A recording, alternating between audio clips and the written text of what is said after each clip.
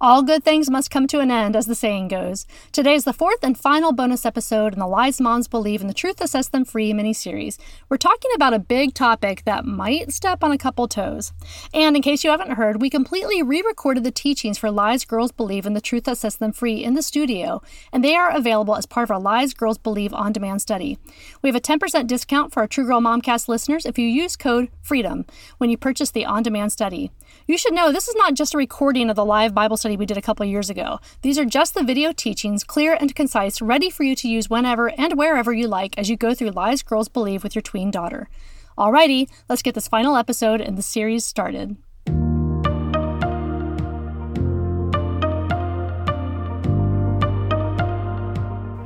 Well, welcome to our last Lies Moms Believe coaching video. I can't believe we're here already, but make sure you stick around to the end of the video because we're going to have some ways we can stay in touch. I'm Dana Gresh, the author of Lies Girls Believe and the creator of True Girl. And I'm Janet Milan, one of the lead teachers here at True Girl and the author of Arrows Make Terrible Crowns. So, Dana, I'm going to give you a little bit of a test, okay? Yes. I didn't know there was a quiz today. I didn't study. It's going to be okay. I promise. I'm going to mention an object and you tell me if it's something that you would hold on to or something that you would just let go of. Yeah. Are you ready? Yeah. Okay. The first object is a bunny. Oh, I would hold on to a bunny. Right. A sweet, soft little cottontailed bunny. Yes. Poison ivy. Oh, yeah. Me and Poison Ivy have a thing every summer. So definitely let go of that. Let go. Okay. Play-Doh. Feeling neutral about this one. What would you do? I mean, it depends, I guess. Yeah. Squishy. It could be a stress reliever. Okay, I'll hold on to it. You'll hold on to it. Okay. A lizard. No, a friendly lizard, not a mean one. Like a friendly little lizard. Does it have salmonella? No. Okay, then I'm holding on to it. You're holding on to it. Okay.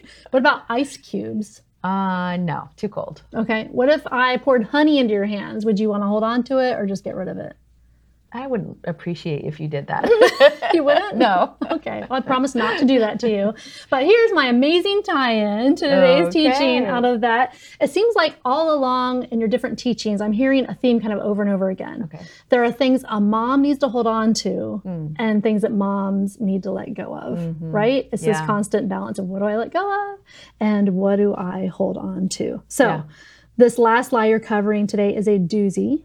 I've definitely felt this one and know a lot of moms who've also believed it. So bring it on, Dana. Let's do this last teaching in the series. I should say, to conduct these focus groups, I had each mom hold a clicker to vote as we talked about a certain subject. So I was able to determine with good accuracy how each individual mom was feeling in the room, and they were able to communicate it to me privately. And at the beginning of each discussion, I asked mothers if they thought today's tween girls faced bigger problems than they did, and if they thought today's girls were more prone to be in spiritual bondage to lies. 80% of moms believe that today's tween girls are more prone to believe lies. But 80% of moms were less concerned about their own daughters than other girls. The fact that those two numbers were neck and neck seemed odd to me, so I probed a bit. I asked moms how their daughters reacted when they needed to be obedient or to submit to rules. And at first, they all made their daughters sound so lovely that I thought they might be the first generation of girls to completely conquer rebellion and bring peace to the world. But then, each group of women generally had one brave mom who would step up to share a surprisingly complex case of disobedience. And during one of these conversations, one mom said, "The level of deception my daughter has stooped to in order to avoid submission has actually dumbfounded her dad and me." You see, her daughter was extremely intelligent and scored in the 97th percentile on standardized tests. But she didn't like homework. And in second grade, she decided she didn't need to do it anymore. Her teacher, of course, thought differently. So she began sending notes concerning this girl's lack of obedience and submission concerning homework. But they never made it home. She didn't give them to her mom. After that mom got honest, other moms started to get honest too. Like one mom said, "My daughter does obey, but it's not from her heart. It's out of the fear of consequences, and it's usually delayed obedience."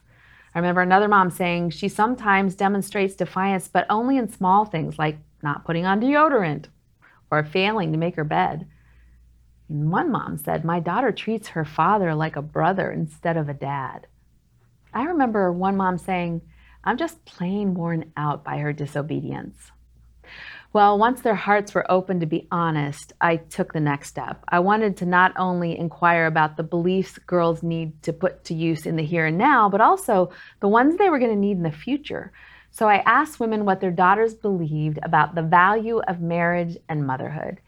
While most mothers said that their girls wanted to be a wife and mom, 33% felt that their daughters seemed to think having a career or education had way more value and was more important. And this made them sad because, like me, those moms love being moms and they can't imagine a better career.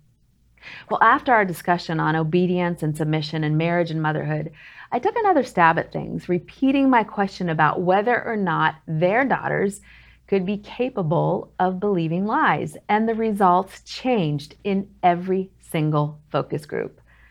Only 56% of moms were still less concerned about their own daughters than other girls after those difficult conversations. The lie that we detected was this: my daughter is not at risk like other girls. Now, some moms proudly inserted the word sheltered to describe their girls when this topic came up. I got to tell you, you may have sheltered them, protected them, filled them with truth, and prayed for them diligently, but that does not exempt them from being exposed to lies, believing them, and sinning.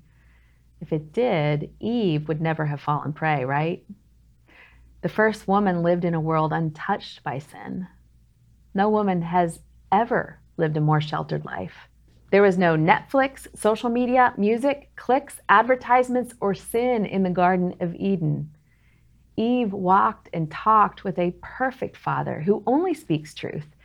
And yet she listened to the first lying voice, and she believed the most cataclysmic lie ever told. How is it that we believe our own daughters are not also at risk?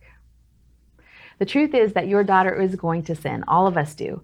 She's at risk because humanity is at risk. And for that reason, we must be prepared not only to plant truth into her, but nurture it with grace when she sins.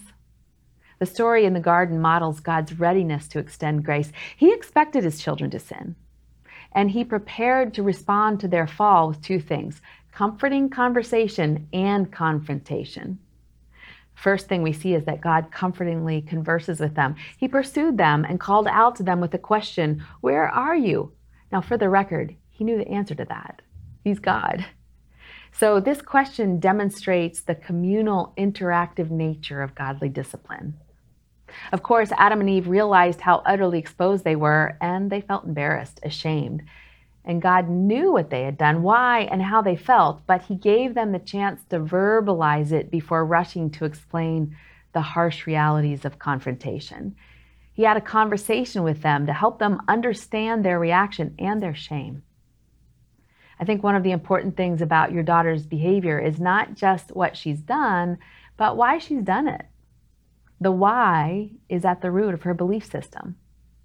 You may have a good idea why she was mean to her sibling today. She felt overwhelmed and jealous of the attention her little brother was getting at his birthday party. You may understand why she cheated on her reading test. She felt dumb and embarrassed by her recent diagnosis of dyslexia. You may think you know why she lied about having a horse, because she felt insecure when she was talking to her new friends. You know it, but she may not. You see, grace slows down the consequences just a bit to tend to the heart. Now, grace is an undeserved gift. God gave it to Adam and Eve, and I'm asking you to wrap it up and give it to your daughter now and then in the form of a conversation. Even if the dishes need to be done and you're running late to get your son to soccer practice and you have an Etsy order to get in the mail today. Comforting your child with understanding is a vital part of nurturing her in truth. Later in the biblical narrative, God provides even more comfort by offering Adam and Eve alternatives to their handmade fig leaf clothing. He made them fur coats. That's no small thing. We don't know which of God's beautiful, perfect creatures died that day, but something did. And we don't realize how costly a gift this was because we've grown up in a world acquainted with blood and death, but it was something God never wanted for this earth. Yet for the love of his children, death came, blood was shed, pointing to Christ, the Lamb of God, who would one day shed his blood so that we could be clothed in his righteousness. But it's spoiling her if you don't follow through with God's second act of grace, confrontation. God confronted them. And confrontation is not a form of punishment, it's actually discipleship. Punishment is dispensing consequences for sinful behaviors. Discipleship is confronting sinful behavior and heart attitudes for the purpose of nurturing your child in truth. Now, it may include consequences, but it's not limited them, meaning it does not end with them. When God began the work of confronting Adam and Eve, he didn't start with the sad list of pain in childbirth, relationship problems, working hard to make the earth bring forth fruit, and all that other stuff. He began with another question. What did you do? As important as it is for your daughter to consider why she did what she did, it's also important she knows she sinned. It's good for her to call it what it is: lying, cheating, bullying, stealing, sneaking onto social media, or watching a forbidden show on Netflix. Ask her what she did. The language of grace does not do away with the need for the vocabulary of sin. Of course, that's certainly not a popular word in our post-Christian culture, and it isn't mentioned in most modern parenting books. But I believe helping your daughter understand sin is imperative if you're going to help her walk in truth. The story of sin in the Garden of Eden is actually a hopeful story. The assumption that there is sin, that there is right and wrong, brings with it the implication that decisions can be made. And to this end, sin is a useful concept because your daughter can learn that she has a choice the next time she's faced with a sticky feeling, a lie, or the temptation to sin. And I think what our girls face today is probably a lot more confusing than what Adam and Eve experienced, though I don't know for sure. At least Adam and Eve knew what was right and wrong, for God had told them clearly. So they knew when they had sinned, there was no uncertainty. It's certainly not as easy for some people to identify sin in a world governed by tolerance, acceptance, and hedonism. Erasing the concept of sin, though, is confusing to our children. Without a strong compass for right and wrong, your daughter could become unsure of what to do the next time she's faced with a choice. But you can give her the grace-filled gift of talking to her about sin. You know, I'm convicted every time I read about the life of Eli the priest. It's a very short mention in the Bible, but his sons were evil and they were unrestrained. And the Bible says Eli was punished, but not because his sons were bad. The Bible says he was punished because he did not confront their sin. I beg you, reject that lie that your daughter is not at risk like other girls. Expect her to sin. Psalm 51:5 tells me she was sinful from the moment she was born. That means she had the capacity to believe lies since the moment she was born. This last lie moms believe, my daughter is not at risk like other girls, it's deadly to our daughters because it disables our parental alarm system. It blinds us to the telltale signs of risk. Rather than exploring what lies may be under her sticky feelings, we end up excusing and explaining them away as simply normal developmental changes that all pre-adolescent children go through. Don't do that. Arm yourself with the truth that your daughter will sin, and be ready to rush in with grace to nurture the truth with comforting conversation and unwavering confrontation of sin. Can you imagine how different things would have been had your 8-year-old self learned how to really replace lies with God's truth? As I look back, I realized a lot of the lies that I believed into my adult years started when I was 8, 9, 10, 11, 12 years old. And so when I was doing these focus groups with the moms, I was doing surveys of 1,500 church-going tween girls and identifying the top 20 lies they believed. And I wrote the book to help them find God's truth on those lies, but also to learn a 3-step process so they can identify lies that aren't in the book and know how to find God's truth and be set free. It's great because Lies Girls Believe is both like meaty and also engaging for the girls and a great way to connect moms and daughters. So women have been asking for Lies Girls Believe. We've done it and it's a live stream, but they're asking for something else, aren't they? They want an on-demand version of it so that mom can be in the driver's seat. We've had about 160,000 moms go through the book so far, and they're saying we would love just a brief teaching for us to use before we do like the next segment of homework. So I'm going to provide teaching for about 8 to 10 minutes, and then you can have a conversation or whatever you want to do for your mom-daughter Bible study or your group Bible study, and then you do your homework for that week.